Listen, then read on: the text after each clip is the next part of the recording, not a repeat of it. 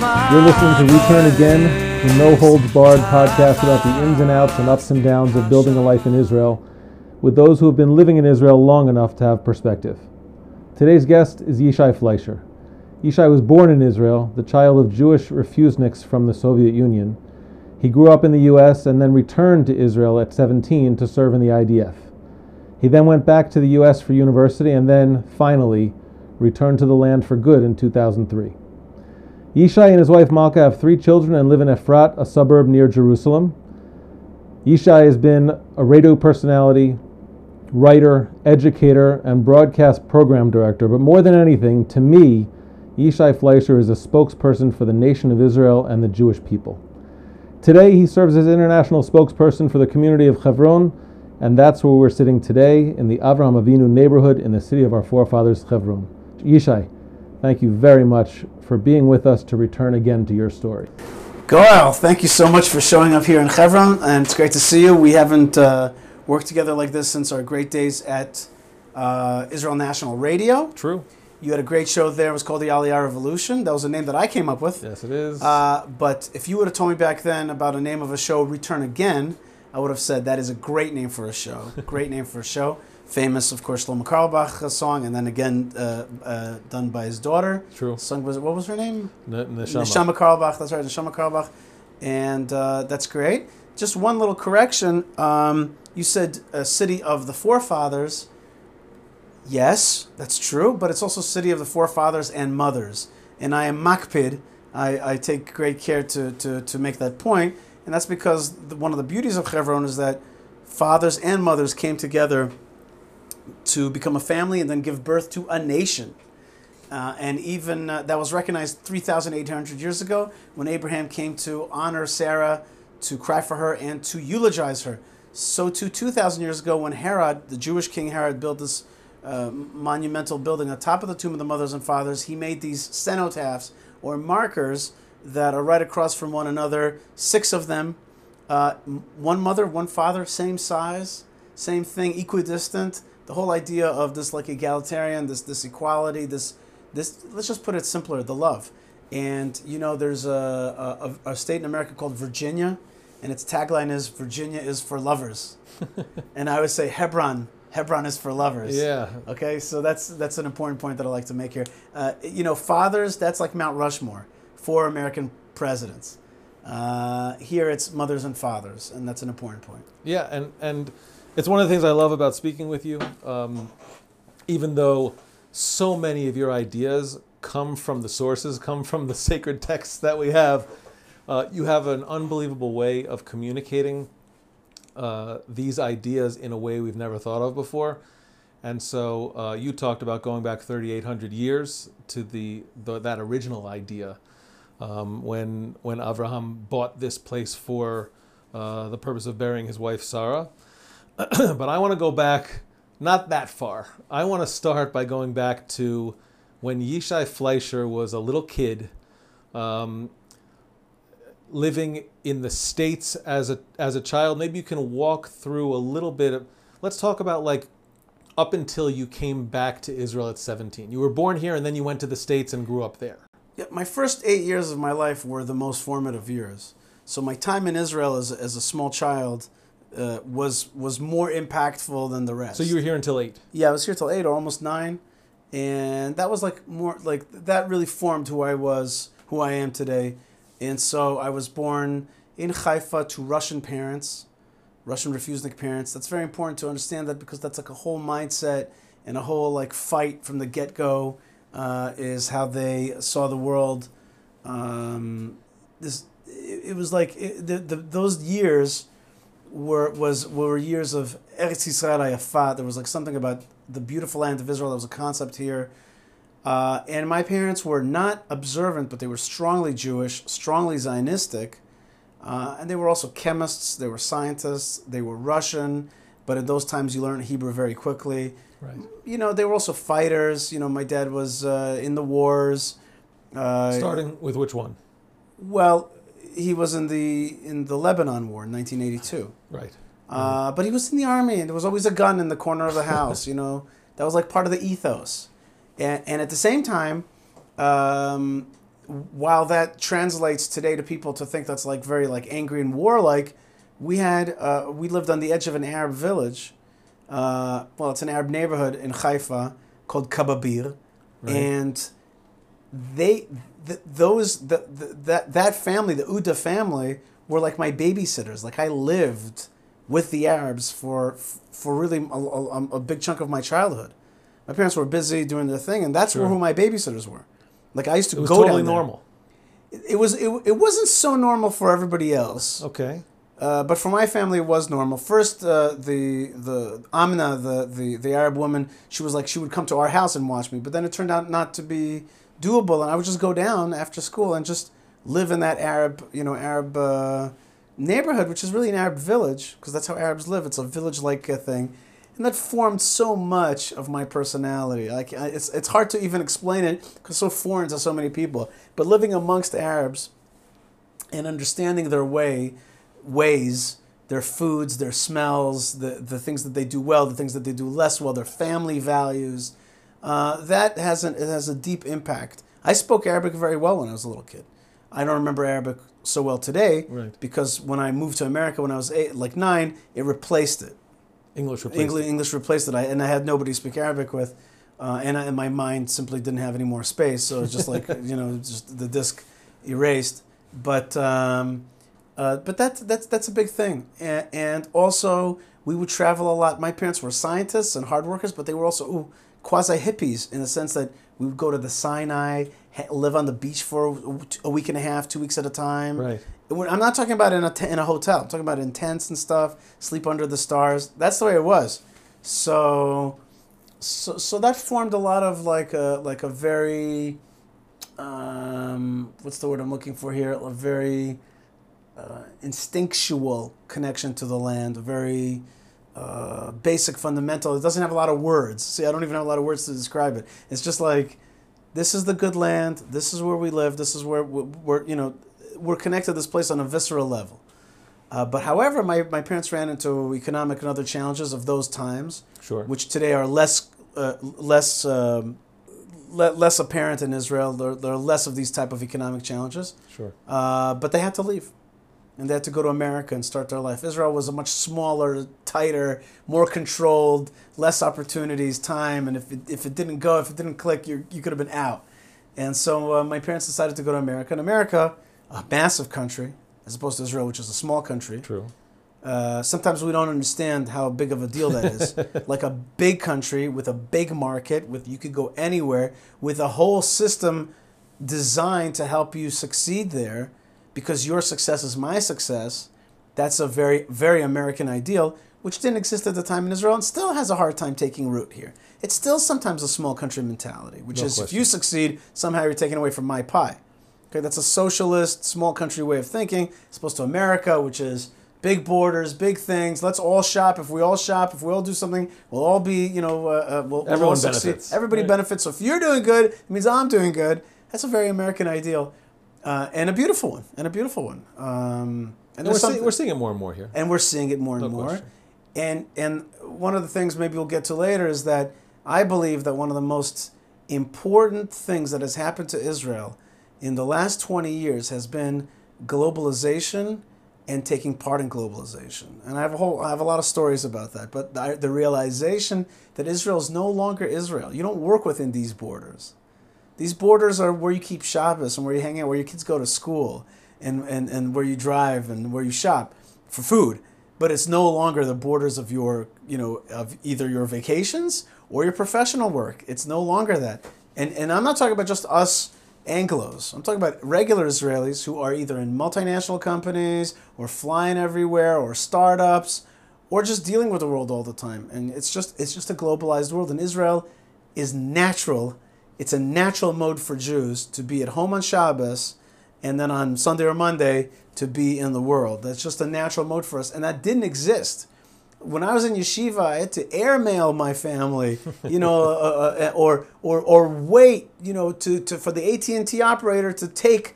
I had a card, an AT&T card. I had to dial a lot of numbers, but the orange phones, wouldn't take more than 20 digits. So I had to call into the AT&T operator, who would call my parents' line on this. It was like a whole thing. Sure. You couldn't call on a cell phone to America. Hold on.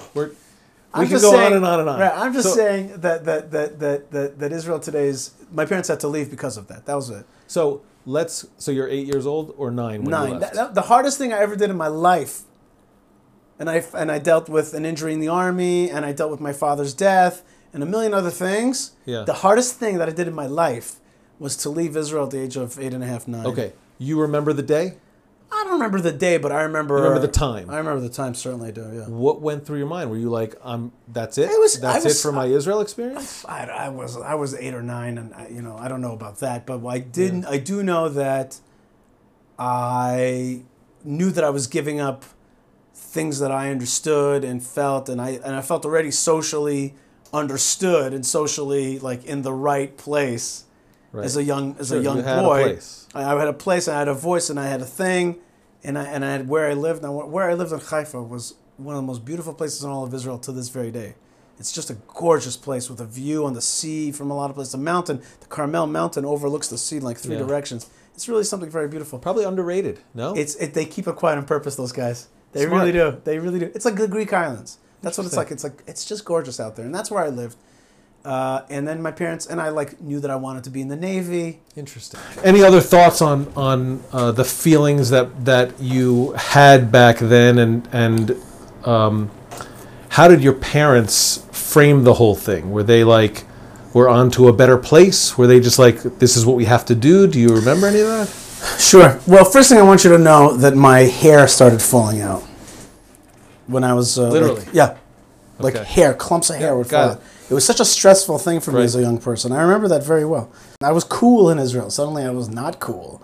And it took me all the way to high school to be cool again.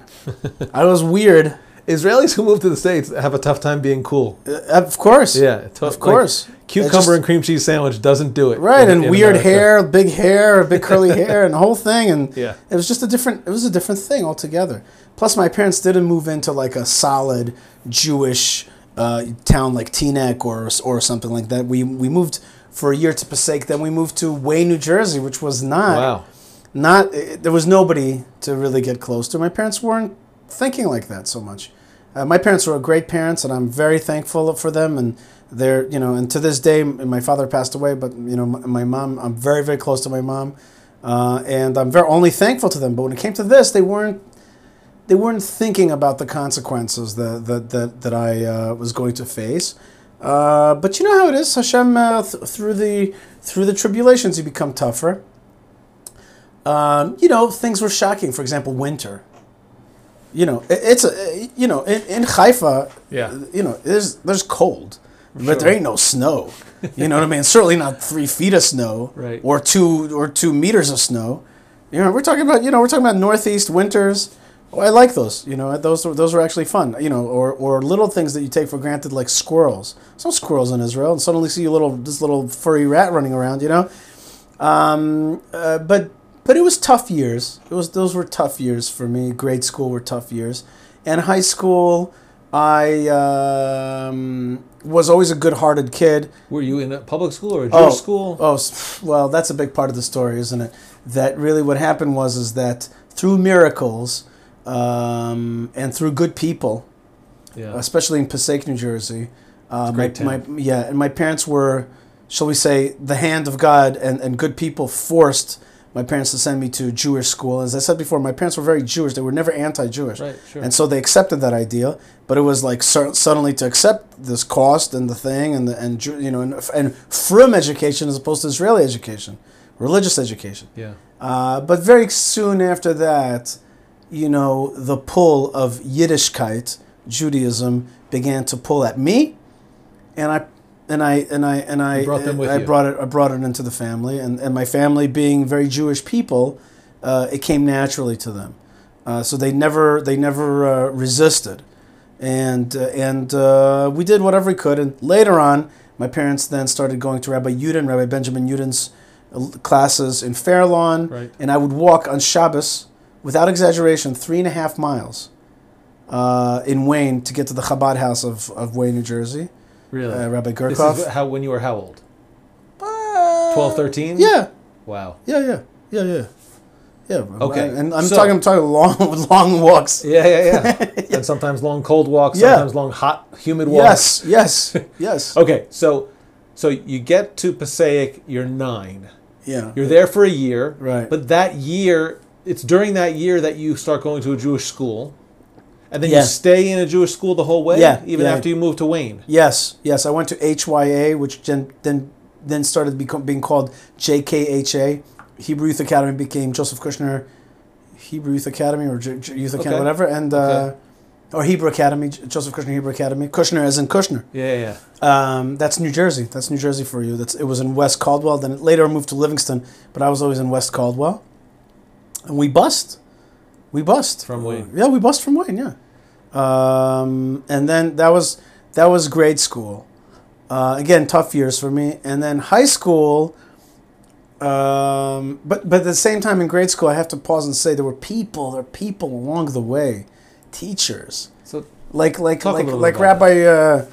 Don't make me like choke up about this stuff because these people are like incredible people. But like Rabbi, used to be Paul, but he became Reuven Greenberg from Winnipeg, Canada. Yeah, was just an incredible Rebbe. Incredible. It was such a special guy.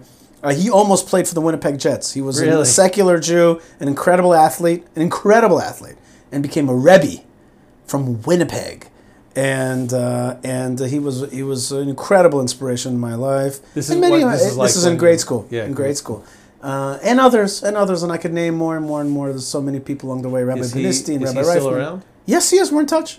He's still in New Jersey? Yes, he still teaches at the same place. He's still and then I went to high school and then I went to Frisch. Right. Which was not the Frisch of today. Today it's like this uber school of like awesomeness and technology and like everything has become very like it jumped many levels since I was there as a kid. You know, now today it's very what's the word where something gets like fancy? Gentrification. It's become very gentrified. And the schools have become very, very top schools. You're saying it was more humble back then? It was more humble. It was more simple. It was more like, okay. Community Jewish high school. Yeah. And there were good kids, and there were not such good kids, but we were Jewish, you know. I went to to Frisch. I went to Frisch. And it was good, and I met a lot of good guys there. And some of those guys are famous people today, like Rabbi Judah Michel. Really? Rabbi Mo Kaplan, and others. And many of my high school classmates live in Israel today. Not many, but quite a bit. In fact, I just bumped into one of the girls that was in my class, in my Gemara class, and she's got 7 kids, lives in Neve Daniel. So good stuff. So, but junior year, at the end of junior year, I was like, I gotta bust out of here. I gotta bust to Israel. I gotta get out of high school. I gotta get out of this high school because it's gonna take me in a bad way. And I gotta do what my blood is calling me to do, which is to go to Israel. And through totally unexplainable siyata d'shmaya, I got to one of the top yeshivas in Israel. I was a good student, but not like the greatest student in high school. You know, I was a good, fine student, but I had other things in my mind. But I got to Yeshivat Ma'aleh Adumim, Birkat Moshe in Yeshivat Ma'aleh Adumim, and this was Rabbi Rabinovich, Rav Sabato, and others. And I mean, talk about a cultural shock again. I mean, holy moly, just like landing from America to like this whole culture that I never knew because I didn't grow up in that culture either in America or in Israel. So this was like a whole subset of society, the religious Zionist world and the Rav Kook world, the whole thing. And it was, again, on the one hand, it was just very beautiful. Now, this yeshiva did not embrace the chutznikim, the Americans. It had like 10 chutznikim, 10 outsiders. And the rest were like totally regular Israelis, and it was just not set up. It was not Hakotel, it was not the Gush, it wasn't KBY, it wasn't OJ, it wasn't one of these places. It just did not understand the needs and the plights and the psychology. Now the good part of it is that you got in to Israeli society big time. Well, hold on a second. But you're saying siyata d'shmaya, whatever, but like, I don't want to say whatever about siyata d'shmaya, but like, you did have to make a decision. Like, it wasn't just like you got off the plane and you're like, well, I don't know, I guess I'll go to Ma'aleh Adumim. There must have been a process for you. I did not mean to say that. I just wanted to shortcut the narrative. But if you want me to break it down a little bit, I want to understand why you specifically. I wanted to get out of high school because I felt suddenly I had a few experiences. Now, high school is when you can go bad. No question. High school are the years. No question. You know what I mean? Like, people think high school are kids. No. That's the years where you like can go wild. Like 16 is the potentially wildest year of your life.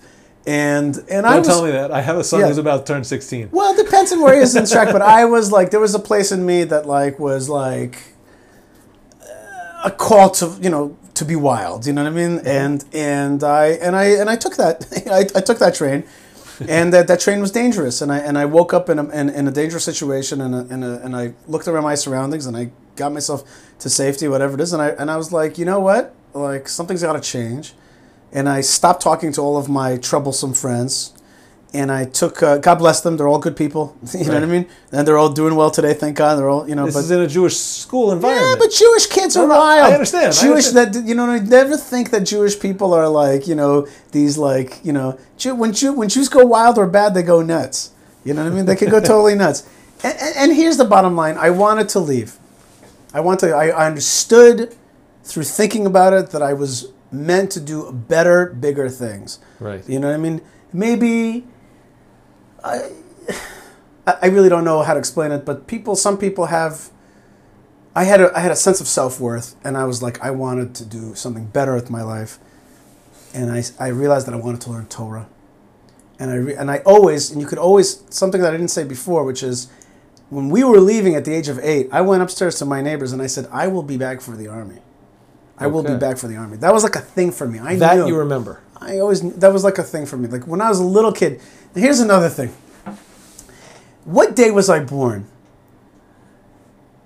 I was born on the 26th of June, 1976. Wow. Which happens to be the bicentennial of the U.S., but it also happens to be the day that the Entebbe plane was taken. Yeah.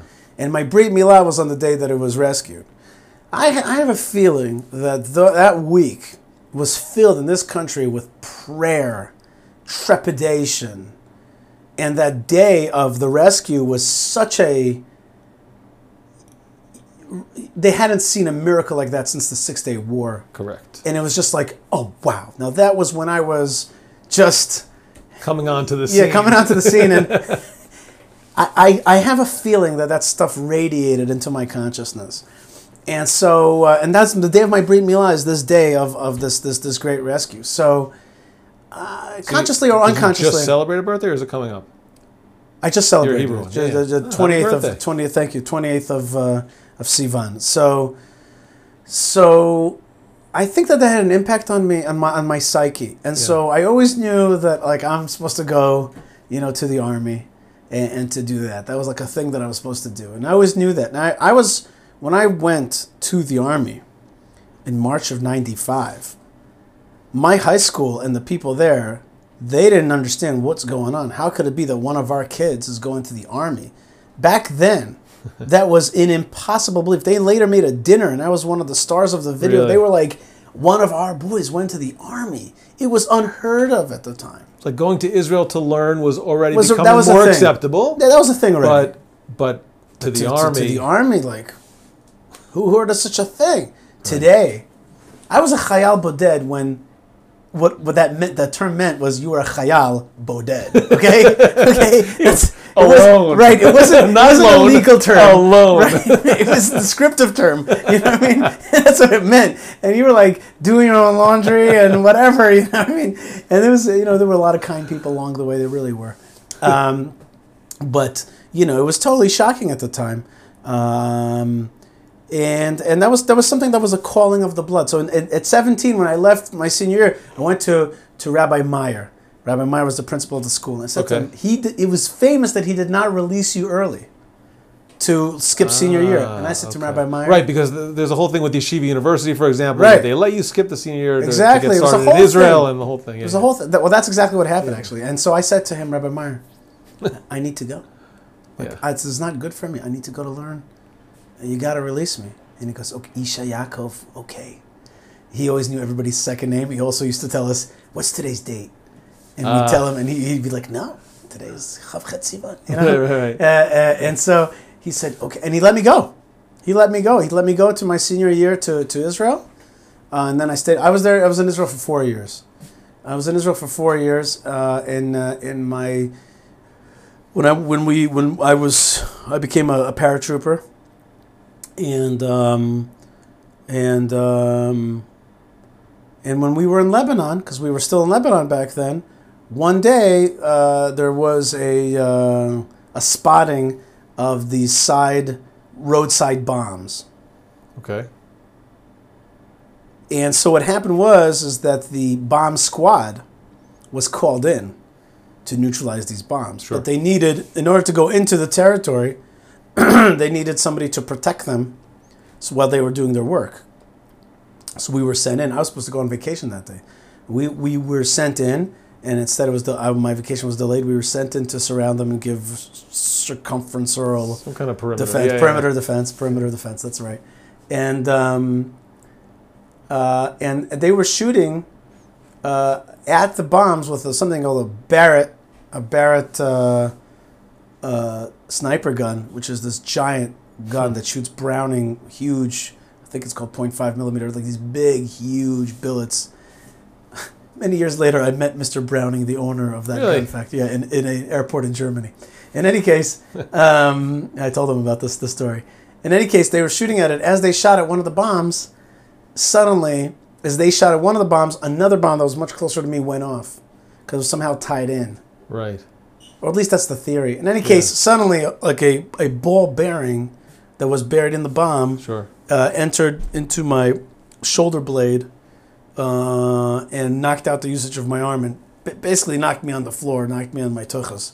And then I got up. My arm was like lifeless, kind of. Yeah. And I went to my commander and I said to him, "Listen, something happened." And I was about to pass out. My blood was. I could feel it draining out of my brain. And he says to me, "Looks like you're going on that vacation after all." And that made me laugh, just like you laughed. Right. And the blood came back, and more stuff happened there. Just kind of to tell you like the depth of stories. Like there was a doctor there that was from the Frogmen unit, but he was so full of himself, and he looked at me and he said, "There's nothing there," because the wound closed. It was a ball bearing, so the wound closed around it. Yes, it didn't get wider. It shrunk around it, and then came a guy who was the commander of the regional commander. This regional commander, his name is Amos, and this guy was from Sayeret Matkal, from Israel's top unit, right. and he had been kicked out of that unit because two of his guys got dried up and died in the hills of Eilat on training. Wow. But okay. So he lost that position as commander of Sayeret Matkal. But he was. The point is, he certainly was talented. He was a top dude, and he came in, and he had eyes like a wolf. He had these wolf gray blue eyes. He was like scary to look at. Yeah. And he came in holding his gun up like this. I remember the Jeep came in, like this, and he looked at me, and I remember he goes, "Pinoi," which means medevac him out of here. Get him out of here. Yeah, get him out of here to the hospital. And the doctor's like, the guy looked at him with those wolf eyes, he's like, "Pinoi." Wow. That's what he said to him. And under X-ray, they saw a big ball bearing jammed in the thing. The doctor didn't catch it. The doctor was wrong. And there was a big fat ball bearing, which they had to remove. Any case, that bullet, though, was a magic bullet for me. Remember the magic bullet from Kennedy, right? Yeah. With the whole thing, it's like this bullet traveled like this, like this, like this. Yeah, sure. But for me, it was a magic bullet because it totally knocked me out of my pathway here in Israel. I thought I was going to stay in the army and go to higher command and that whole process. And I had a girlfriend and a whole thing, and it was going a certain way. And then it got knocked out. And that bullet caused me to have to leave my unit for a long time. And then when I came back, it wasn't the same. And we didn't have the same relationship, and it wasn't smooth anymore. Right. And I didn't go out for officers training because I didn't get along with my commanders, the whole thing. And I broke up with my girlfriend, and then the army finished. And when the army finished, it was very hard. One of the second hardest thing in my life was the end of the army. Very tricky moment. And I want you to know, as a dad, you got guys in the army, right? I do.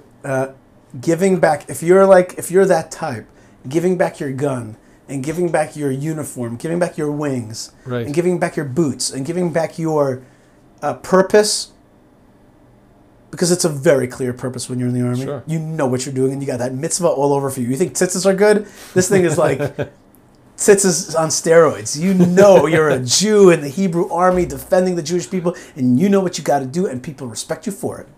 And you got a thing, and you got a gun. And this gun is a big, powerful thing. And it's like, whatever, you know, you can make fun of it if you want, but like, it's a full real. identity. It's a full identity. And they, you know, it's like Shawshank Redemption, you know. They tell you when to eat and they tell you when to sleep, and you're like, your whole identity is complete. And then giving that back and then becoming a zhlub, going back to civil society and trying to figure out who you are and what you are and get ahead and all that. So that was very tricky. And I fell into a depression. At the very same time, Rabbi Sabato was teaching Kohelet, and I was going to his classes. Bad move. Because the Kohelet and the Leading the Army spun me into a mental... Fed it. Right. It fed the depression. It was bad.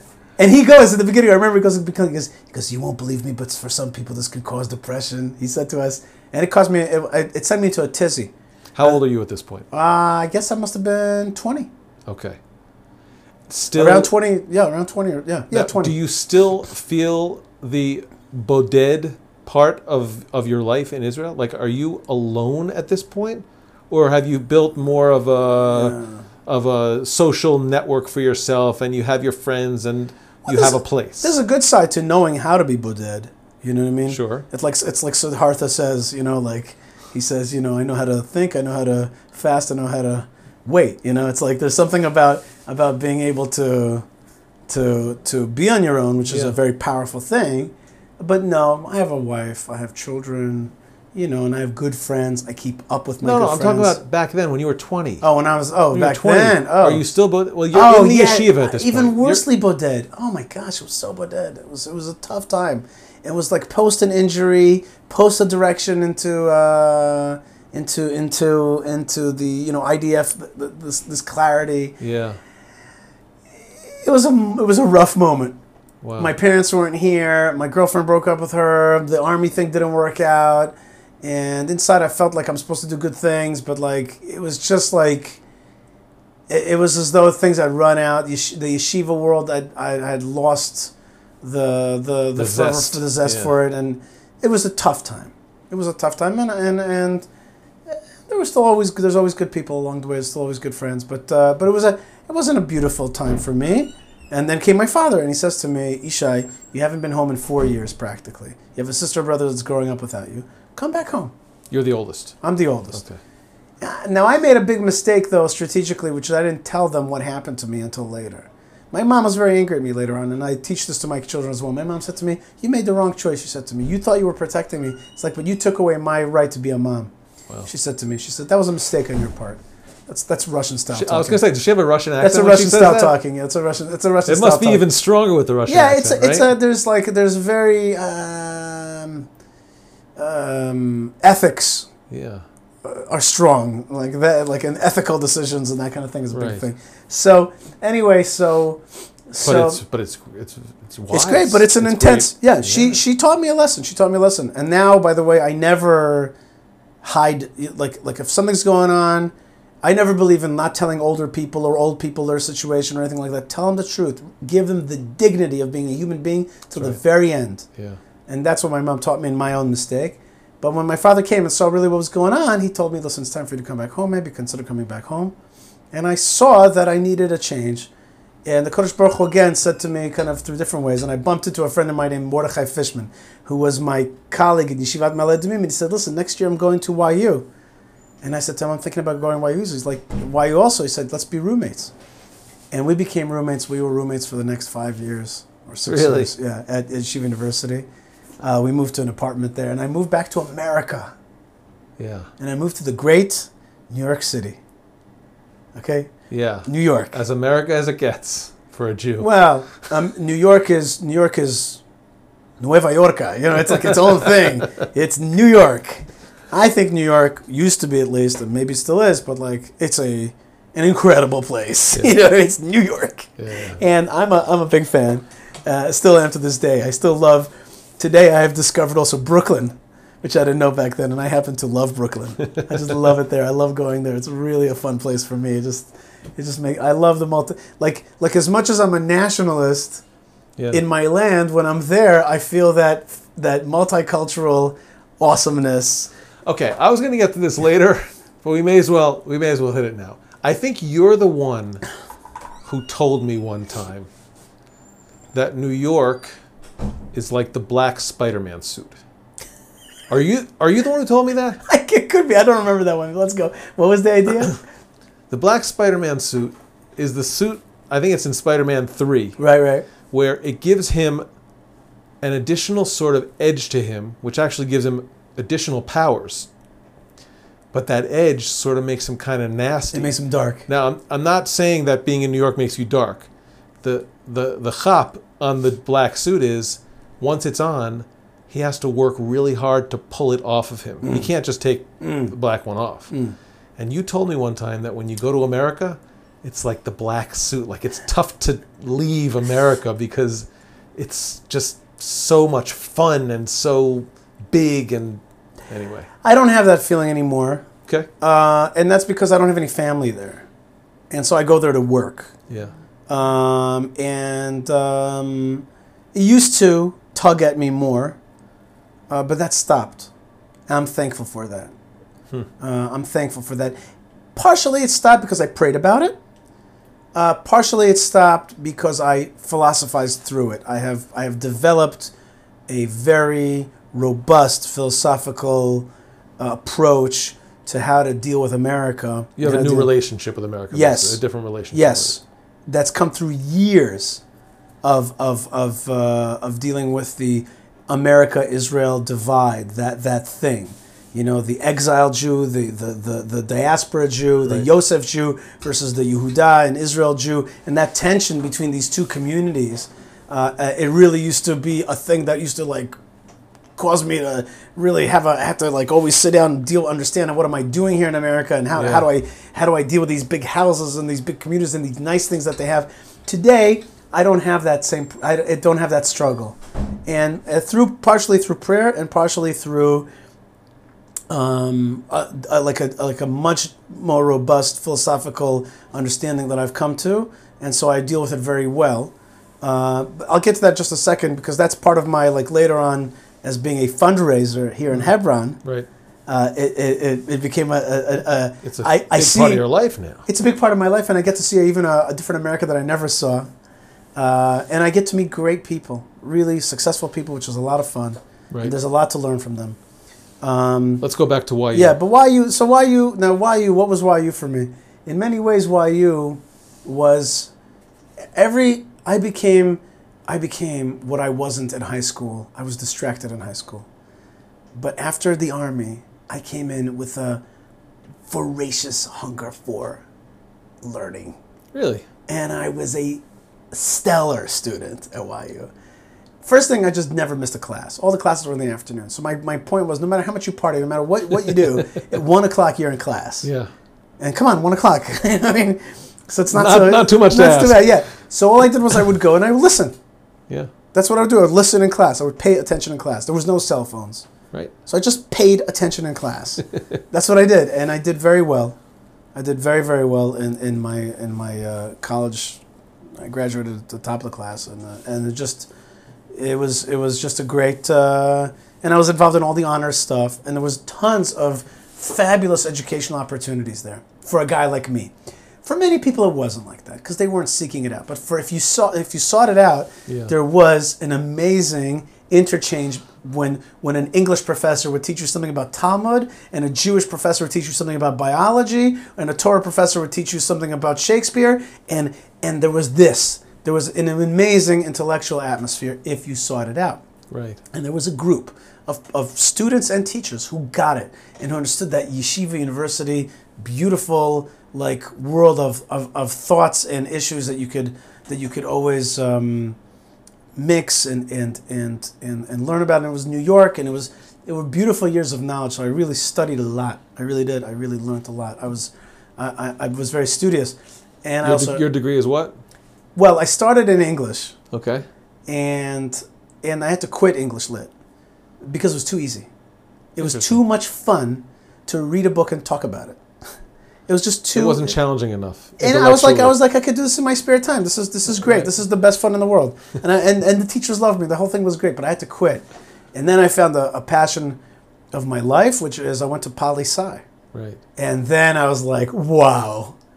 I was like, this is awesome stuff. Yeah. This is awesome.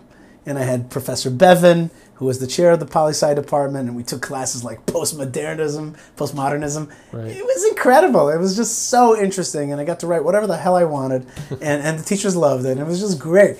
And I learned to write, and I learned that I love writing, and I also worked through Siyata D'Shmai. I worked in the newspaper, The Commentator, through my friend Mordechai Fishman, and later Noah Streit and Alex Trayman, and got into newspaper writing, got into article writing.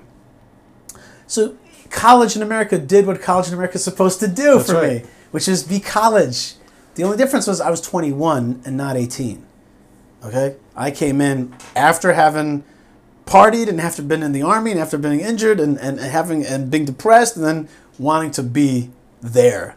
I was not skimping on my classes. That's right. It worked in your favor. And I was such an SOB. I took only the classes that I wanted. And I went to the administration. I'm like, I don't want to waste my time with this. I want this class. That's what I want to take. They're like, okay. Really? I took no guff. I took only the classes that I wanted. I got out of all these things that I didn't want to take and just was like... Interesting. Yeah. The only thing I regret, Goel, is that I did not understand back then the business school.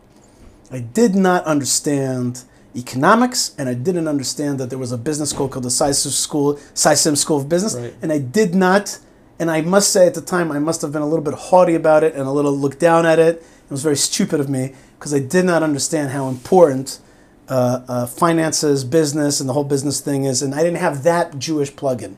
A lot of the Jewish kids that I knew did. Yeah. And that's where they came from. Yeah, sure. But I didn't come from that. Right. I came from Soviet scientists. Right. Okay? I didn't know that this other stuff is important, maybe more important than all the stuff that I was studying. I did not understand that, truthfully. And I make sure that my kids have much more exposure to that. Yeah. I still think that schools don't teach enough about basic finances and certainly high finances. So I wish I would have taken more financial classes, more all the stuff related to marketing and finance, which I did not take. All my marketing knowledge is, and I know, you're in marketing. That's what you're doing, in PR marketing, and finances, and I wish I would have taken those, but I took schools in the Bell's School of Music, and I took voice cantillation there, wow. And I took just whatever I wanted to, and it was just a great fun. But towards the last year of college, I was like, so Jews think that they're home here? And this is during your last year. Towards the last year, and I was like, New York's great, but you don't mean to think that this is the final thing on the thing. You don't think this is the final stop on the train, do you? And I was like, whoa, these people really do all around me believe that this is where we're as good as it gets. Doing. Yeah. Right. This is what we're supposed to be doing. This is it. And Israel's this nice thing. Now that's later on my wife Malka will have taught me that there's a difference between she distinguishes between pro-Israelism and Zionism. Pro-Israelism being I support that thing. I vote for Israel. Yes, Israel. I'll march for you. Thumbs up, Israel. Right. And that's not Zionism. Zionism is the yearning to build a Jewish state. It's a different schwung, it's a different zach, different energy, different wave. She taught you that, or she articulated? She articulated that distinction. It's a great distinction. It's huge. It's a great distinction. It's so important. There's pro-Israel and there's Zionism. Those are not the same. They may be related, they may overlap, but they're not the same. And when you walk down Fifth Avenue on the Israel Day Parade, most people there are pro-Israel. Which is great. Which is we love beautiful. them. We love them, absolutely. But that's not Zionism. Okay, the Zionism don't wear that's a cloak of pride, which you decide that you want to help build a Jewish state. Right. It's like Mati Dan says, he says some people dream of building Jerusalem. What does he say? Some people dream of Jerusalem. Some people dream of building Jerusalem. Some people build Jerusalem, something like that. Yeah. You know what I mean? And just to clarify for the listeners, Mati Dan, the founder of Ater Kohanim, the Jerusalem Reclamation Project, very important project in the old city of Jerusalem. Yeah, and right outside as well there, and buying up Arab properties and settling in tough places. Yeah. In any case, he says it better. He's got a lot of great one-liners. So you're finishing Yeshiva University, and you're like, I'm I want more than this. I don't want to just like live a nice life in America.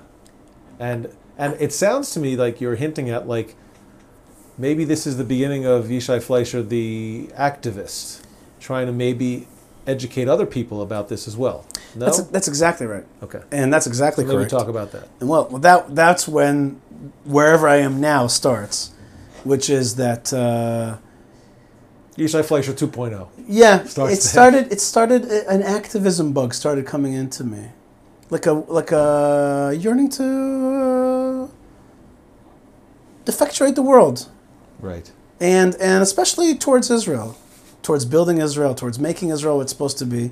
And the first thing I realized is like, why are these people that I'm with? I mean, America is great, but again, it's like we have a homeland. That's the time that we're living in. It was obvious to me. Without Rav Kook, without all that stuff, it's just obvious to me, and it still is obvious to me on a visceral level, without much need of a lot of intellectualism to understand that we're living in the time of the Third Commonwealth, the great revelation of the return of the Jewish people to the land of Israel, and we're building a Jewish state, which is the greatest project of the Jewish people in 2,000 years. Now, that's to some people that's a big surprise. To me, that was like pshita. It's like simple. Right. And or not simple, but obvious, and like sometimes I give people tours. I say to them like, I allow you now to say wow, okay? Please say wow. People say wow Because it is wow. right? Like be wowed. You know, permission to be wowed. Permission to Permission wow. granted. Right? Like go for it. Like feel the wow. You know who's good at that? Gentiles, goyim. They're good at that. They're good at being like, oh my God, I can't believe it. That's right. That's right. Feel it. What do you think it is that keeps Jews from having that perspective? Well, one is that Jews are used to miracles a little bit, and so Of course, this is used to miracles. the grandson asks the grandfather who went through the Holocaust. He says, Grandpa, you believe in God? Do you believe in God? Because the grandfather says, after what he did to us, Jews are used to miracles. Jews are also defensive a lot of times, meaning to say they will defend their bourgeois, and I don't mean bourgeois in a negative sense. I just mean they defend what they've achieved, and they will not like break it down so simply. And wherever they're safe, that's a big thing for them. And Jews, that's what Kol Dodi Dofek is about. It's like there's sometimes a lack of like wow. And there's something very like, sometimes we like get into a groove. We have our rabbi, we have our mikvah, we have our sheikhet, we have our school. That's it. Work it now.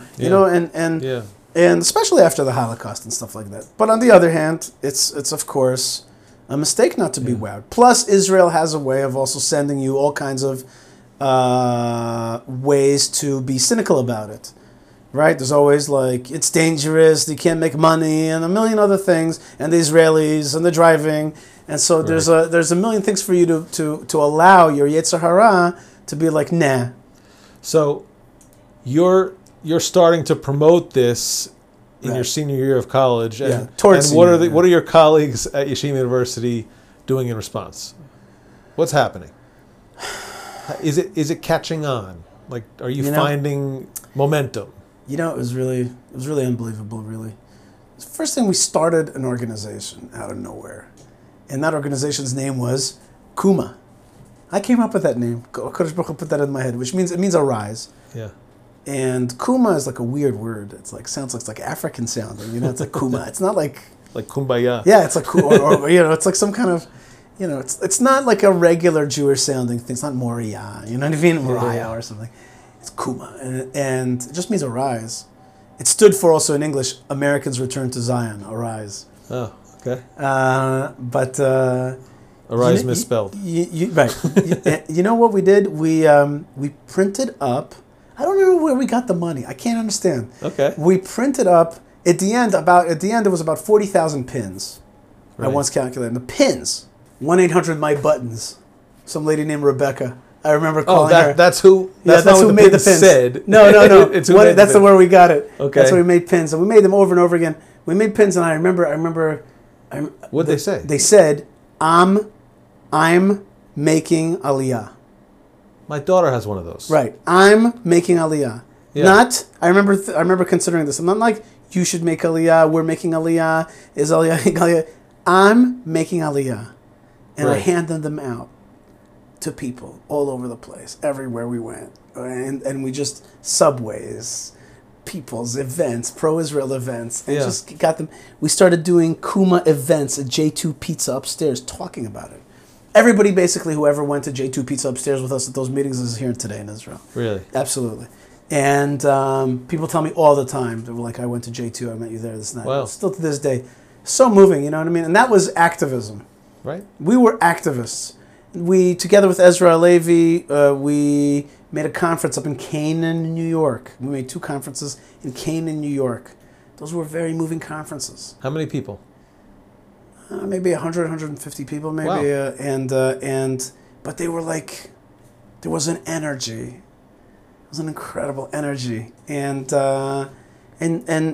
we weren't talking about being pro-Israel. We were talking about aliyah Yeah. to Israel.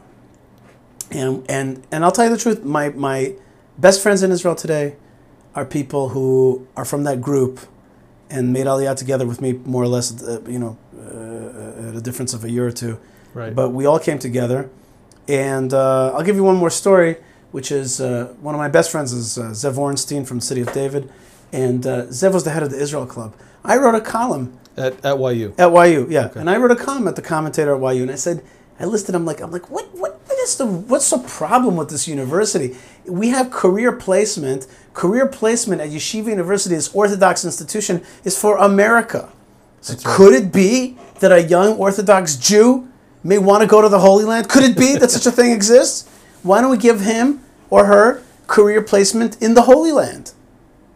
Why only here? Like, give us a future, give us a bridge. We don't want to stay here, maybe some of us. Give us a pathway. So Zev Ornstein read the article, went to the Jewish agency, said, I want a shaliach to come help with jobs in Israel every 2 weeks, and I'll make an office for him at Yeshiva University. Yeshiva University agreed. They got an office, and Zev Ornstein brought the shaliach to help with career placement in Israel. Wow. So today he's one of my best friends. And Alex Traim and Ari Abramowitz and many more folks that are doing great things. And that was like just this thing. I wrote it. Somebody else, I came up with the idea. Somebody else did it, and it was just like we were impacting. Now, Orthodox Jews, if you beat them over the head enough with Israel, they'll have to buy into it because it's just in Orthodoxy. You just have to talk about it. You just have to talk about it. That's all you have to do. It's there, if you are honest. So we did that a lot, and that was the beginning of activism. And then there was something called the internet, and we put up, this, the first kuma.org website. Just the other day, somebody told me like how they would read it every day, and Really? this blog post and everything. So Just like posts about inspiration, about Aliyah, about Israel, and stuff like that. And you're still in New York at this point. Oh yeah. And then I went to Cardozo Law. And at Cardozo Law, we kept up that stuff. Now we took it to another level, which I became also a birthright recruiter at Cardozo Law. And then this girl started the first pro-Israel organization on campus called Chai, Cardozo Heightening Awareness for Israel. And her name happened to be Melissa Bernath, but later on she would become to be Malka Fleisher. Right. And Cardozo Law learned a lot of interesting things there. But Kuma kept pushing along, and then after the end at this end of the second year of law school, we came here to this very town to get married at the Marat Machpelah, at the tomb of the forefathers and mothers in Hebron, which was a story in its own right about coming here in 2002 when there was the second Intifada. That's right. And it was a Right real in the second middle of the Intifada. action. It was a real second Intifada. Yeah, Only a few months later, like 12 people would be murdered right over here. Yeah. It was a real thing. But we came and we had a wedding here, and they hadn't had weddings here in a long time. As we're recording this today, Goyle, there's a wedding being set up right now. You and I took a walk there, and we saw the chuppah getting set up. So, people told me that we had helped restart that atmosphere of getting married here at Marat Machpelah.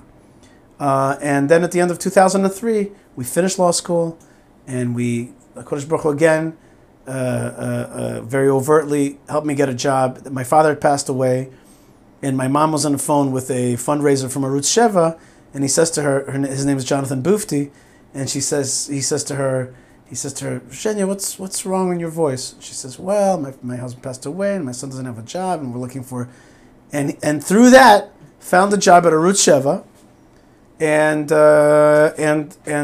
basically, within 6 months of coming here, I was the head of the radio station, Right. and that's where I met you. Correct. The idea there was to broadcast basically 3 messages, which is Aliyah, Judaism, and kind of Judaism as opposed to Christianity for those folks who Noahidism, basically. Yeah. Those were the 3 messages, and temple consciousness, Right. and got 30 hours of volunteers, including yourself and David Gancher, and many other shows, many other fabulous shows, and people came in, and I would come to people like you and say, hey, you should be on shlichus in America. You should be like doing emissary, but I don't, but you got a job and you got kids. So why don't you come once a week? Yeah, it's gonna be a big pain in the butt for you, but you come and do shlichut, and this thing will go out. And I used to say to people like, when was the last time you spoke in front of 1,000 people? Right? You got into a conference and you just spoke in front of 1,000 people every week. Come and do that. You'll get to do that, and touch people's lives. And that was Israel National. So we kept going with activism. We kept going with activism through Israel National Radio. And then that stopped after 7 years. I moved from there for a while to the Jewish Press and a little bit of Nefesh B'Nefesh. And then another radio station called Voice of Israel, which was a very interesting story. But then finally, 5 years ago, we moved from Beit El to the Mount of Olives, Right. where we lived as hardcore settlers.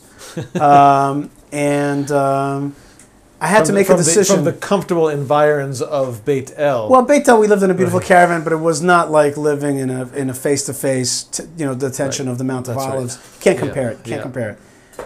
And then lived there for 7 years, which was awesome, incredible holiness and challenge.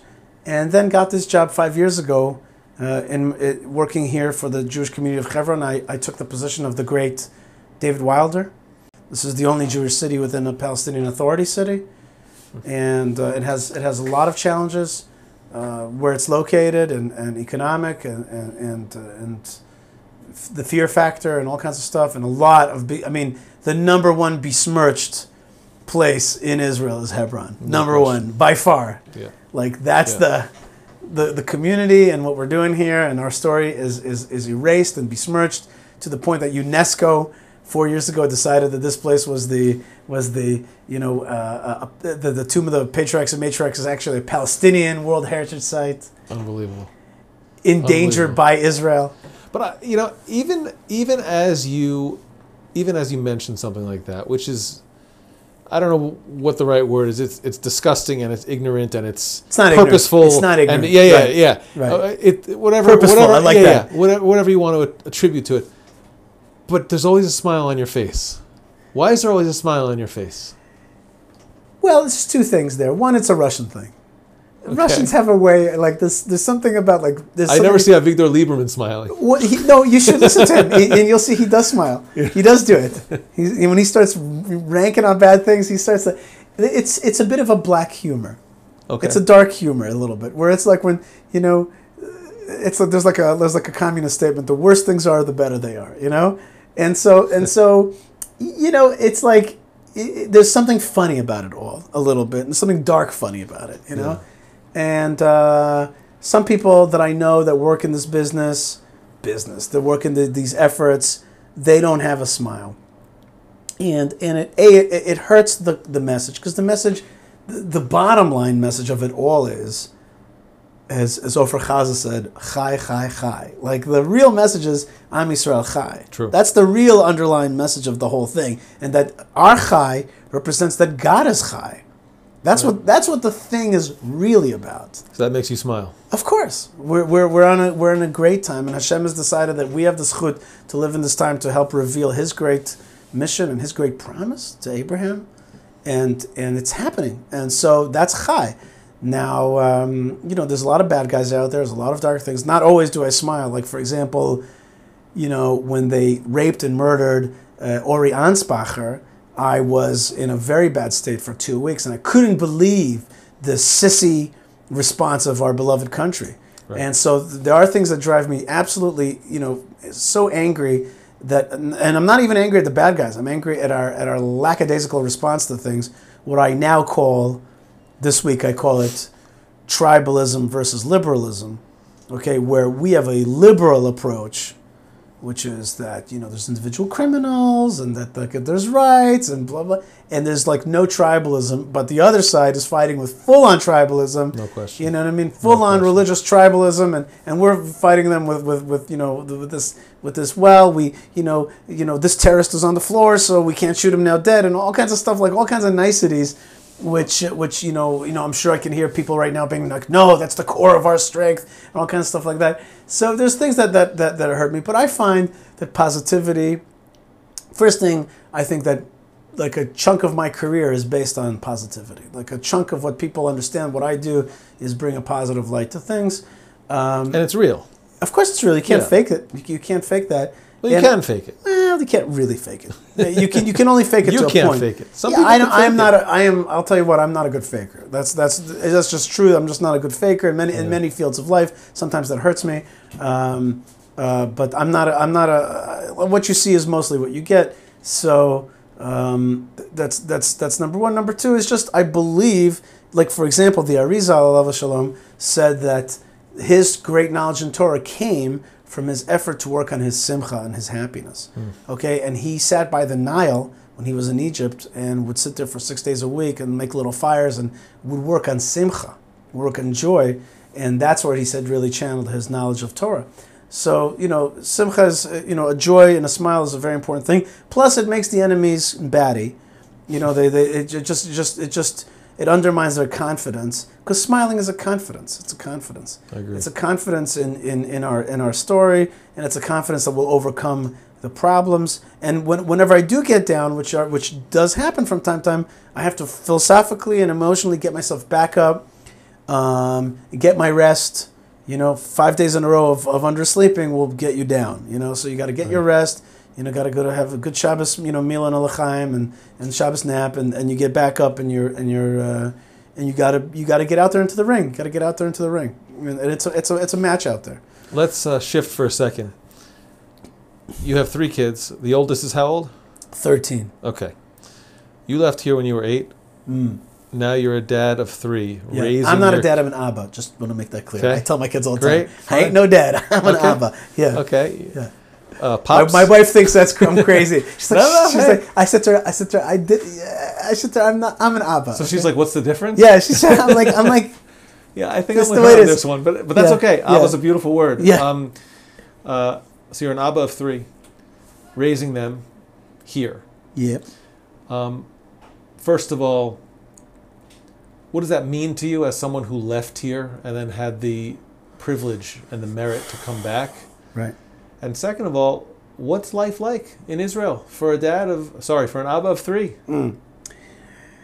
Well, I think that... And you've got Army right around the corner. Huh? Just a few years away. Army around the corner for your oldest. Well, I hope that my daughter doesn't go to the Army. Oh, okay. I hope that she goes to Shirut Leumi. I think National service of national some kind. service. Sure. But my son, I have 2 sons. I haven't thought so much about the Army thing so much for my boys. I haven't thought about that so much. But as you know, and I think you're a great model of that. Being a family man is the most satisfying and the most important thing that we could do, really. And I must say that I put a whole chunk of my time into the kids, and I see that as a job. Where I think I read it in a success book one time. Like your family's your number one client, right? And so that's the way I treat it, and then my circles, everybody's like that. Meaning to say, the circles that I'm around, people understand that raising the children is so, it's very Jewish, it's very central, and so that's the big thing, and you want to teach them, I teach them Torah, but they get a lot of Zionism from just seeing. What their schooling, and also seeing what me and Malka do. Me and Malka continue to be both professional activists and activists even off the grid. Malka and I are kind of nutty Twitterers, and we're always on, fighting something on Twitter. Yeah. And they see that, the kids see that, and what can I tell you? Raising kids here is very sweet. I'm raising them in a frat, which is good in some ways, some very good in some ways, but in other ways I don't like it because I don't think it's raw enough or tough enough. And What does that mean? well, it's a very suburban sweet bubble, and I respect that, but I find it to be not gritty enough for them to see what life is really like there, what life is really like out there, and to be trained in toughness. Toughness is not a natural occurring emotion and phenomena. It's something that you have to train for. It's something that you have to train for, and you have to have experiences. David HaMelech says when he comes up to Goliath, so they're like, "What are you doing?" He's like, "Well, I fought the bear and I fought the lion." Why does he say that? There's spiritual answers, but the simple, I've dealt with things similar. I have experience. I'm an experienced fighter, and so on the Mount of Olives. There's actually a piece by Malcolm Gladwell about how David HaMelech was the perfect opponent. I've read that many times. It's fascinating. It is a very fascinating tale. Yeah. It is a very fascinating tale of how he spins it. That part is awesome. Malcolm really puts it out there, and basically kind of also shows the Israeli ethos of being fast and being mobile and striking from a distance, and being a shooter. It's an awesome way that he weaves it. Yeah. Raising kids, a lot of love. Are they Americans or are they totally Israelis? No, they're not totally Israelis. No, they definitely have. It also depends on the mom. Their mom is an American Texan. Not the Ima, the mom. The Ima, Mammy, as we call her. Okay, and my wife is on the one hand, she is an American Texan person, and I always say Texans make great settlers. But she's also Hungarian, and I'm really Polish Russian, so it's a mixed marriage. Right. Really, and I'm always laughing about that. Wait, the Hungarianness comes through? Oh my God! Let me tell you something about Hungarians. They will out-gene you. Okay, they may not run away from the Nazis when the Nazis are coming, but they know that whatever survives, their genetics will be stronger than anybody else's genetics. They have a very strong. Their thing is very strong. I've come to learn. The Hungarian. We make a lot of jokes about this at home. It's like a whole topic of humor for me. But no, they have quite a bit of English and quite a bit of. When I grew up, I thought that my parents were Russian. But what I didn't understand was that they weren't Russian at all. They were Russian Jewish. Right. Which means the Russian Jewish experience, which is not Russia. It's how the Jews experienced Russia and how they dealt with it, which is a very different thing. Much higher, much deeper intellectualism, and it's just a different level. It's like Jews are like everybody else, only more so. You know what I mean? It's like and so they get what does it mean? Are they American? Do they have some of the great things that we think America has to give to the world? Yes. Do they have like what America is today? Far from it. Sure. They're not there at all. Except that my son Israel loves monster trucks. Okay, really? That is, he's 5, but like That's monster fantastic. trucks. I'm thinking on this trip now to America to take him to some kind of monster truck thing. Because so it's funny because when I was a kid in America, that was really what I was attracted to also, which was motorsports. Okay. Motorsports. I used to be one of those kids. I used to stay up at like 2:00 in the morning to watch Formula One from like from Spain. Italy. Yeah, exactly. These places. So anyway, but look, they have English. They understand English. American. I don't know if the word America is right. What is America? To me, America is the best part of America is liberty, freedoms, a big vision, a distrust of government. Mm-hmm. Those are the best things about America. I think they have some of those things. Yeah. Just like I've been in Russia in aggregate of like 5 days in my life, but I think of myself as proudly coming from Russian Jews. Yeah. I think that they will be proudly coming from American Jews. Let's remember also Efrat is all around them. Yeah, it's like 40% Anglo, Which is actually pretty good. As Anglo communities go, Right. Efrat's pretty mixed. Yes, no, there's plenty of Israeliness. There's yeah. plenty of Israeli. But interestingly enough, every Israeli, every Likud voting Sephardi Israeli is cool with Americans. They speak American. They spent 2 years in Florida. They're just cool with Anglos. Because if you're an Israeli who's not cool with Anglos, you're not going to live in Efrat. You're just not going to want that. So Right. they're Right. cool with it. They're like, to them it's not a icky, annoying, rah rah rah sound. They think of them as good people who run a nice town. But for us, Efrat has been a blessing. But I don't think I know that it's not our final destination, and so it's been a few years of living close to my brother who's in Efrat, and it's been close to my mother, God bless her, and it's been great education, great medicine. There's a lot of things, but it's not. It doesn't satisfy parts of the soul that just call out. Right. Okay, we're going to shift gears now. Some rapid fire questions, Okay. some of which are fun, kind of silly even, but I've learned you never know what's going to come from these kinds of questions. So here we go. In the Fleisher house, Kedem grape juice or Israeli grape juice? Israeli grape juice. That has been a discussion.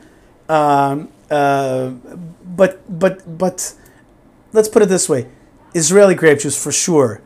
But if Kedem grape juice comes around for some reason, which is rare, we give it the love. Really? And it's like, let's honor our sisters and brothers in America, our Jewish sisters and brothers who make. I've actually been to the Kedem farms in Marlborough, New York, with my father. So I've seen Hasidim on tractors. So if grape juice, and that comes part of my new realization with America. It's like, I send my love to you guys. God bless you. Yes, I will drink this and say l'chaim here in Eretz Yisrael, and I think of you fondly, and I think of you with love, my brothers in America. But generally, of course, Israeli grape juice. So too, by the way, Israeli watch. I'm very proud of this Adi That's watch. an Israeli watch? Yes, an Adi watch that I wear, and my a brand new Israeli pistol that I'm proud of, which is a copy of a Glock 17, but now made in Israel, better than a Glock 17. And I do my best that if I can, I'm blue and white. I fly El Al proudly, and I tell people I love El Al. I don't give El Al any guff. I'm a fan. And so if I can, yes. But if I have to fly United, b'simcha. And if I have to have Jewish American grape juice, ahlan u'sahlan b'simcha. And I send you my blessing. So that leads to the next question, which is Heinz or Israeli ketchup? Ooh, there's different levels of Israeli ketchup, but I think we do have Heinz. We do have Heinz. Although ketchup has a lot of sugar, and so I'm less in that space of ketchup these days. More mustard and stuff like that. But America's got a lot of food, but Israel's got Yes, it does. Israel's got great food, and I eat food in America, but not with a lot of gusto on these trips. And I have steak. People take me out to steak. That's the thing. Yeah. But generally speaking, I prefer my wife's food. And I'm not a big foodie. Oh, Like okay. food is not like a big thing I think about. I use it more for fuel. But I like food like anybody else. But like it's not like a thing in my mind. Well, I have two more food questions. Go ahead. So let's just get them out of the way and move on to the bigger stuff. Sure. Your favorite Israeli food? My wife just made Shabbat tacos. We make Tex-Mex Friday night. Shabbat. We call it I don't think that Shabbakos. qualifies. I'm saying. So I don't know what you mean. Like we eat Shabbakos. What's an Israeli food? Well, I have sunny side eggs in the morning with salad. What do you mean by Israeli food? Shawarma? What? Shawarma, falafel, shakshuka, Like krembo. No, I don't eat crembo. I don't eat like very sugary Beastly. things. Beastly also is like today is a carb that I try to stay away from. So you're not so into Israeli food? I eat shawarma and falafel. I'm not so into food. Like Yeah. I eat food. I like food, but I'm not. I don't. It's not like a thing All I right, think we're about. not I have into a friend Yeah. who, like, when you ask him, like, well, how's Vienna? He's like, Vienna's great. There's a restaurant here. There's a restaurant. He's like what Napoleon said about the army. The army marches on its stomach. That's how he travels the world. So food. I like tomatoes. You know what I mean? I like salad. And I like Israeli. I like barbecuing Israeli style. That's for sure. I barbecue. We barbecue a lot. Israeli tomatoes. I like tomatoes. Unbelievable. I like salad. Truth of the matter, me and my children, and my sister, we like salad a lot. Yeah. So salad is Israeli salad. I eat American vegetables. They're also fine. Again, I'm not here. I've stopped being like, this is good here. When I'm there, I go, I try to bless things. I try not to be uptight and judgmental anymore. But of course, the homeland, the area. Look, Israeli beer, Shapira beer. I like beer. I'm a beer drinker. I like beer. Okay. And Shapira and other beers are great. Israelis make great beer today. Okay. I'm allergic to wine a little bit, so I don't drink wine. Right. But Israeli beer is fabulous, and it makes my day. Yeah. It's a little bit of an unfair question given your background, but do you try to do the Israeli Hebrew accent, or do you just do whatever comes naturally? Yes for Israeli accent. Yes for working on it. I do believe in working on it. But I also believe very much in not being self-conscious about it. Yes, try to learn Hebrew well. Yes, try to realize. First thing, I have in my mouth 3 different R's. Ruske, it's R like R, almost and then there's like a D involved with it. Well, I don't know. It's we would say in Hebrew reish, but from the front of the mouth. Right, and then there is R, that's in the mid, and then there's R, which is Israel. From the back. Which is back. It's tricky. Listen, the R is a tough one. It is a real doozy. You know what I mean, R? And I did struggle for a long time at trying to regain my Israeli identity. Yeah. And yes, it did hurt me that I developed an American R or a slight accent in my Hebrew. Yes, it did. But with time, and even not so unrecently, meaning to say relatively recently, I've come to understand that your accent is also your advantage, your calling card. It's the respect. You came, you're here. And so on the one hand, study it. And Malka and I always give a recommendation. We recommend watching movies in Hebrew with subtitles, and then turning the subtitles off after you watch it 3 times, and then watching it again and learning the phrases, learning Hebrew. Army helps with that as well. Working in a semi-Hebrew environment like here or half-Hebrew environment like here helps. But don't get hung up on it. Like, don't develop a hang-up and a self-doubt. Self-consciousness. Self-consciousness. Like, don't do that. Go with it. Just go with what you got. People respect that. What's been better than you expected here? It's a hard question for me because I expect the very best from my country here. So I don't know. You know what I mean? Let me say, if you said to me what's worse than I expected, then it's a little bit easier. That's the next question. Right. But what's worse than expected right now is, like, I feel that our system needs an overhaul, our government system. I'm disappointed the fact that we have a system that is not well thought out, and it keeps like clunking along.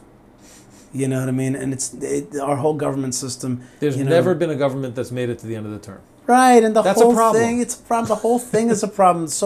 This non-representational, democracy is a problem. And for example, that Supreme Court has no standing and no standing rules. It's just absurdity, and just they can judge anything. Everything is justiciable. It's craziness. They could overcome any Knesset law.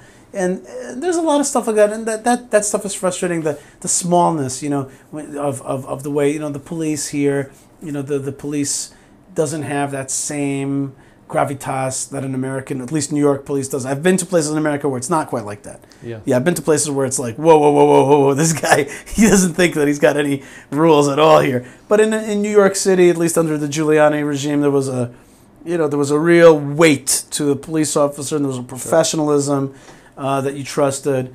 And coming from America, that's a country that's really well worked out. So here it's not as well worked out. I mean, it's important to travel the rest of the world because you realize that a lot of the rest of the world is not as well worked out. You know what I mean? Here also, frankly, making a good living for what I do is not as easy. If I was in America in the positions that I've had, managing radio stations or whatever it is, it's or here being a spokesman, they're well-paid positions.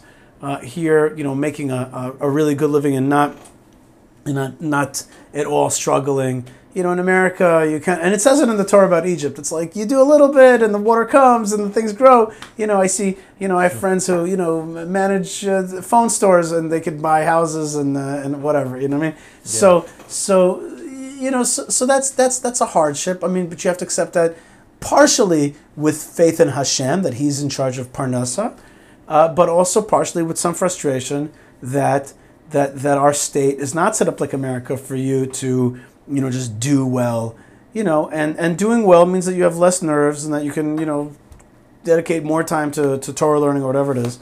So those are some of the disappointments.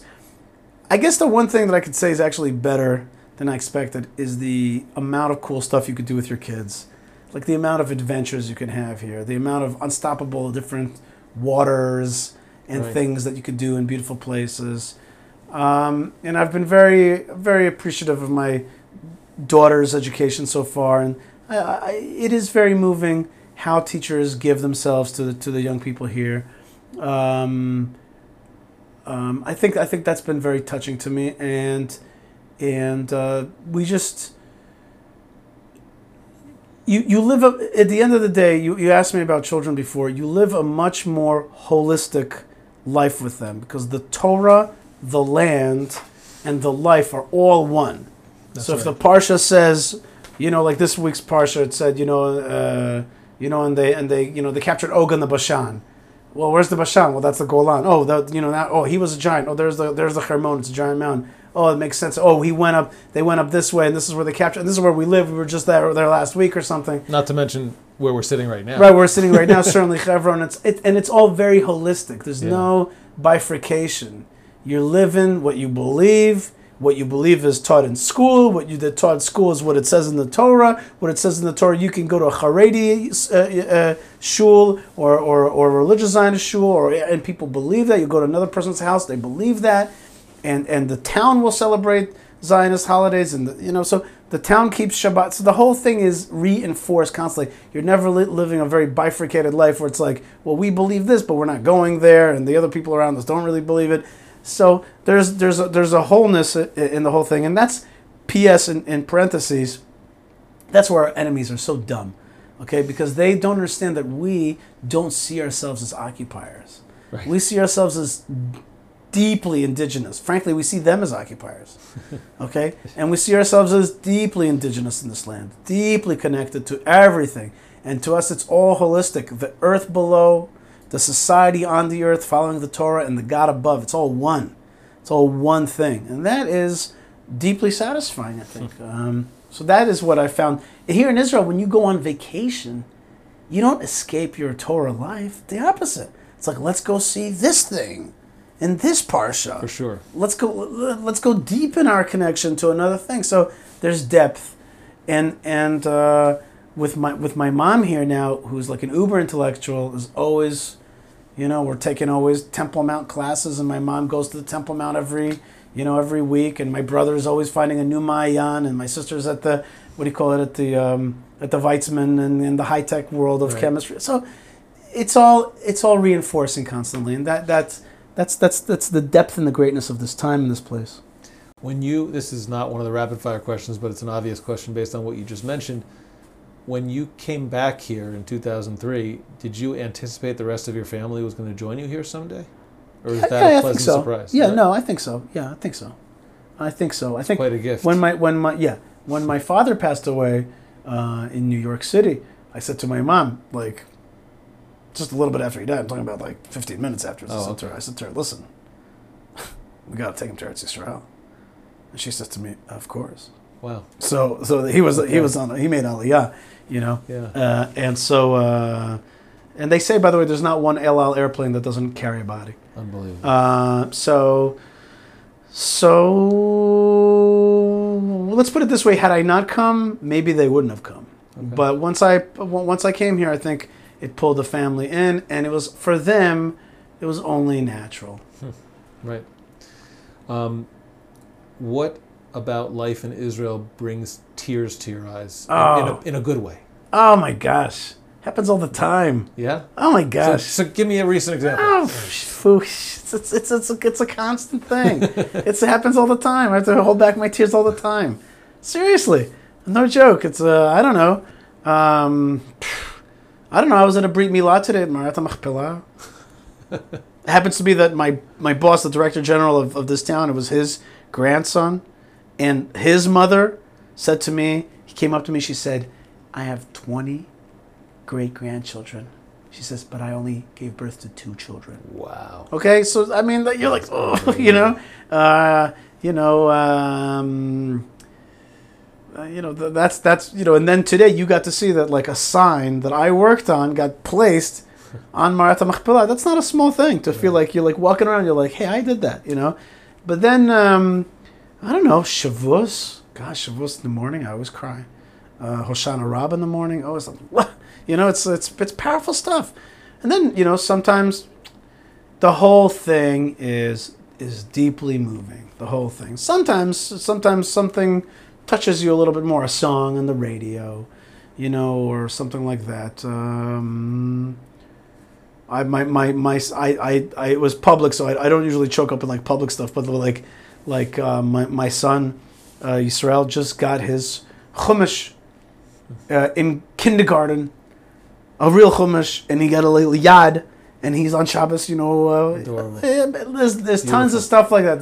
The country is filled with those moments. They're not kitschy, they're real. And then there are times, like, you know, for example, also, you know what I do on Yom HaZikaron, Israel Memorial Day? I just listen to radio and watch TV. I don't talk with anybody. I don't want to see anybody. Wow. I watch TV, and it's a ripper. It rips you up inside.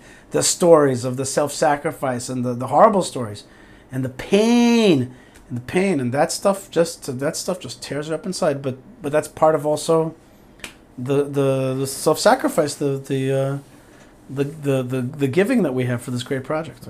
Right. Any pet peeves about life in Israel? You know, I have a whole comedy routine on that about the yeah, you know, about the there's some small toilets and you open the door in instead of out, and then you have to kind of scooch around the toilet to be able to close the door. You know, listen, I'll tell you a pet peeve that's real is that I think just a prelude to that. You know, the Torah tells us if you kill inadvertently, you have to run to one of the cities of refuge, the Ir Miklat. Well, you know, we don't have an Ir Miklat, and do we really have this business? Well, we kill about 500 people a year on the roads. Right. And the driving culture is a pet peeve. I don't understand why we should be killing each other on the roads. There's no reason for people to be driving so close to you, et cetera, et cetera. There's a psychological lack of calm that is on the roads. And that's a pet peeve. We should not be killing each other on the roads. Pet peeve is garbage. Pet peeve is how we do not treat our land with great respect on many levels. A biggest pet peeve of them all is that we give away our land to our enemies. That's not like don't like think that that's like political. My life I see our land being taken away from us by the Philistines and people who take away our land, and our government allowing these things to happen. I see Judea falling to Philistia, and that stuff breaks me up every day. And I that's a pet peeve. Like, that's a pet peeve. Our westernized, Hellenistic, liberal attitude in the face of a super tribal jihadist attitude. And I don't think that all Arabs are that, and I'm not saying that, but there's quite a few. And there's certainly a force of that against us, and so that's a pet peeve. That you know what I mean? Giving away the Sinai, giving away the Gaza Strip. Malka and I were literally fighting the giveaway of the Gaza Strip, and guess what? Everything we said was totally right. Yeah, we were right. We were right. And people say to me, "Well, what would you do about Gaza now?" I go, you know, before you ask me what I do now, just don't make stupid mistakes. That's what happens. You pay for it for 40 years. You refer to it as unforced errors by the state. Yeah, unforced errors. That's right. It's unforced errors. Exactly right. And that hurts. So the thing is about the pet peeves in Israel is they hurt even more, because when our beloved Israel, and that's what I usually say, by the way. I don't see people say this country. I never say that. I always go when our beloved country, or when our country. By the way, that's one of my lessons to new Olim. Never say you Israelis. You want to piss off an Israeli? Say you Israelis. Just say, we Israelis. Then you could say whatever you want. Right. Say, Anachnu Yisraelim, we do this and that. That's just, we Israelis, our beloved land, and our beloved country, when it makes unforced errors, it hurts a lot because we are trying so hard. And we're small. And we're small, and we're trying to come back home. We smaller ourselves. We smallify ourselves. We've become a much smaller country. When I see the big Israel after 6-Day War, that's when I smile. That's when I smile. Nice, a big Israel, That's what I like to see. I don't like to see no weenie Israel, and so that hurts. I went to the new diaspora museum called Anu, and every map of theirs has no Judea and Samaria. Well, it's appalling to me. It's appalling. And Gaza, and we were there, and we saw what happened, and we're still living that nightmare. So, I've seen Israel grow economically and militarily, but shrink physically. Gave away the Sinai in my lifetime. Gave away Gaza. Gave away parts of Judea and Samaria. Temple Mount's not really in our hands. Tomb of Joseph is not in our hands. That's all been, in my lifetime, and that has been to me a very negative marker. So that's the biggest pet peeve of them all. Yeah. I would not even put that in the category of pet peeve. Right. But that's what really hurts. It's a big deal. That's what really hurts. 2 more questions, and then I'm going to let you go. Number 1, is Aliyah for everyone? Everyone is who? Every Jews? Jew. Yeah. Every Jews? Aliyah is for everyone. Will everyone make Aliyah? Probably not. Eretz Yisrael can hold all the Jewish people. That's for sure. But let's put it this way: we welcome everybody on Aliyah. Okay, we put out the red carpet for you. We welcome you, and if the boot of anti-Semitism kicks you out of there, you're always welcome here. That's not the reason, but you should know that one of the rationales of Israel is a safe haven. Okay, we want to be more than a safe haven. We want to be, the light to the nations, Jerusalem. We want to be an amazing country. We want you to come here and have a great economic and family and et cetera and religious time. Aliyah can be for everyone. I believe that Hashem wants us to be ingathered. But at the same time, I don't treat people anymore as something that I need to missionize. Okay? I don't treat a person as a thing that he needs to convert to my thing in order to be a valuable and good human being and a good Jew.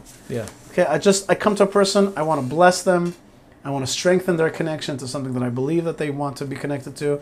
And certainly, like he knows, she knows, that Aliyah is something that I believe in, and if they tell me I'm making Aliyah, I'll be the first person to congratulate them, to help them, and all that. But I will not beat them over the head like a missionary with like that. I'm lesser of a person because I need you to make Aliyah. When you make Aliyah, that fulfills me. No.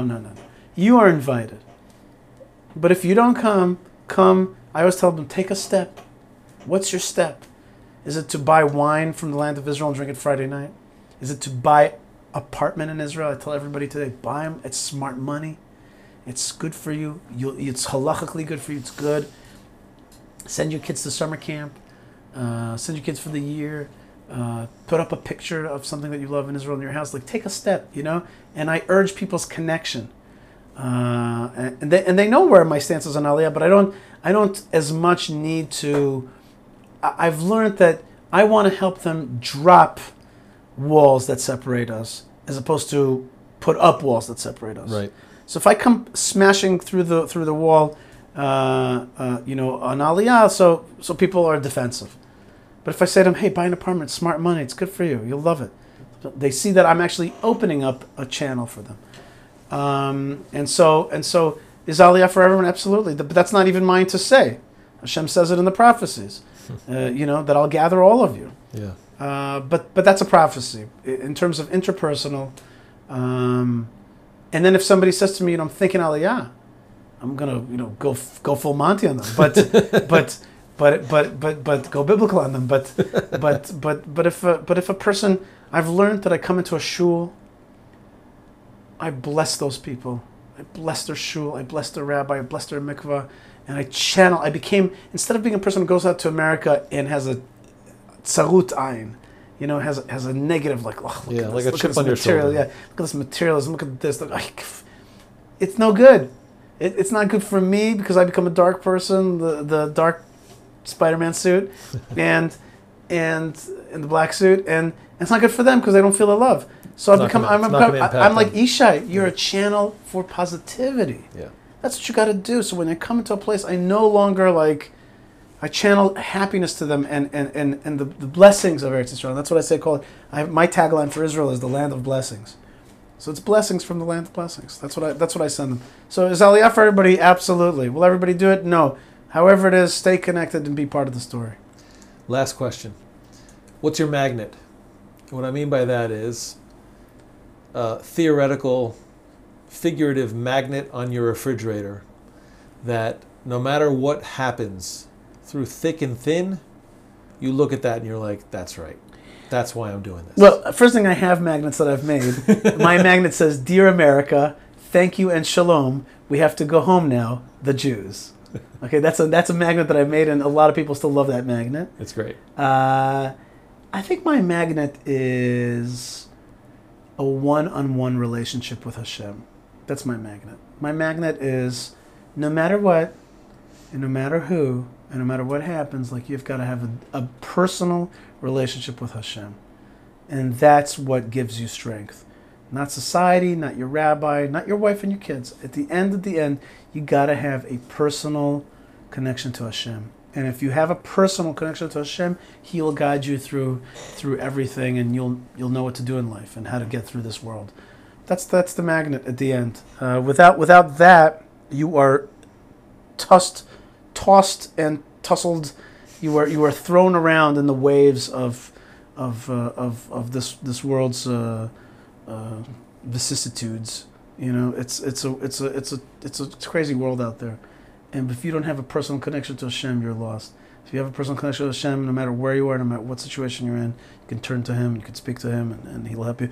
I have to say that Rabbi Nachman, I myself, by the way, identify myself as Chabakuk, which is Chabad, Breslov, Karlbach, Kahana, Cook. Okay? So and there's a few. And I was thinking about that just the other day. I was like, oh, where's the Ben Ish Chai in that? You know what I mean? Where's my Sephardi side? You know? So I wasn't even happy with Chabakuk. But I think that a sense of shlichus, which is something the Lubavitcher Rebbe taught me personally, and taught all of us. I think many of us in any case. But Rabbi Nachman taught us about personal connection to Hashem. And that personal connection to Hashem leads you towards Kedusha, towards Yerushalayim, towards the Temple Mount, towards Eretz Yisrael. That's a natural connection. If you start putting on tefillin, you pray in a real way. Not, by the way, as a way that's like, I pray to you, God, because I need something from you, but like, I serve you. I have to daven now, not because I need you to hear me this morning, but because I owe you this service. Yeah. I am a ministering angel to you. I serve you, Hashem. Once you get that in your head, that I serve you, Hashem, I need to do things in this world to make you, Hashem, give you nachat, give you nachas, and that I have a personal connection to you. That'll lead you, b'maglei tzedek. That will lead you to in good paths. Without that, you're lost. Yishai Fleisher, this has been great. Thank you so much for your time. Great to be with you, Goel. Keep up the good work, and may your voice and your spirit continue to soar through this technology, and more people hear you. And do a Kiddush Hashem, and may people also, get the waves that you're sending out, and that'll bring them in. Amen. Return again.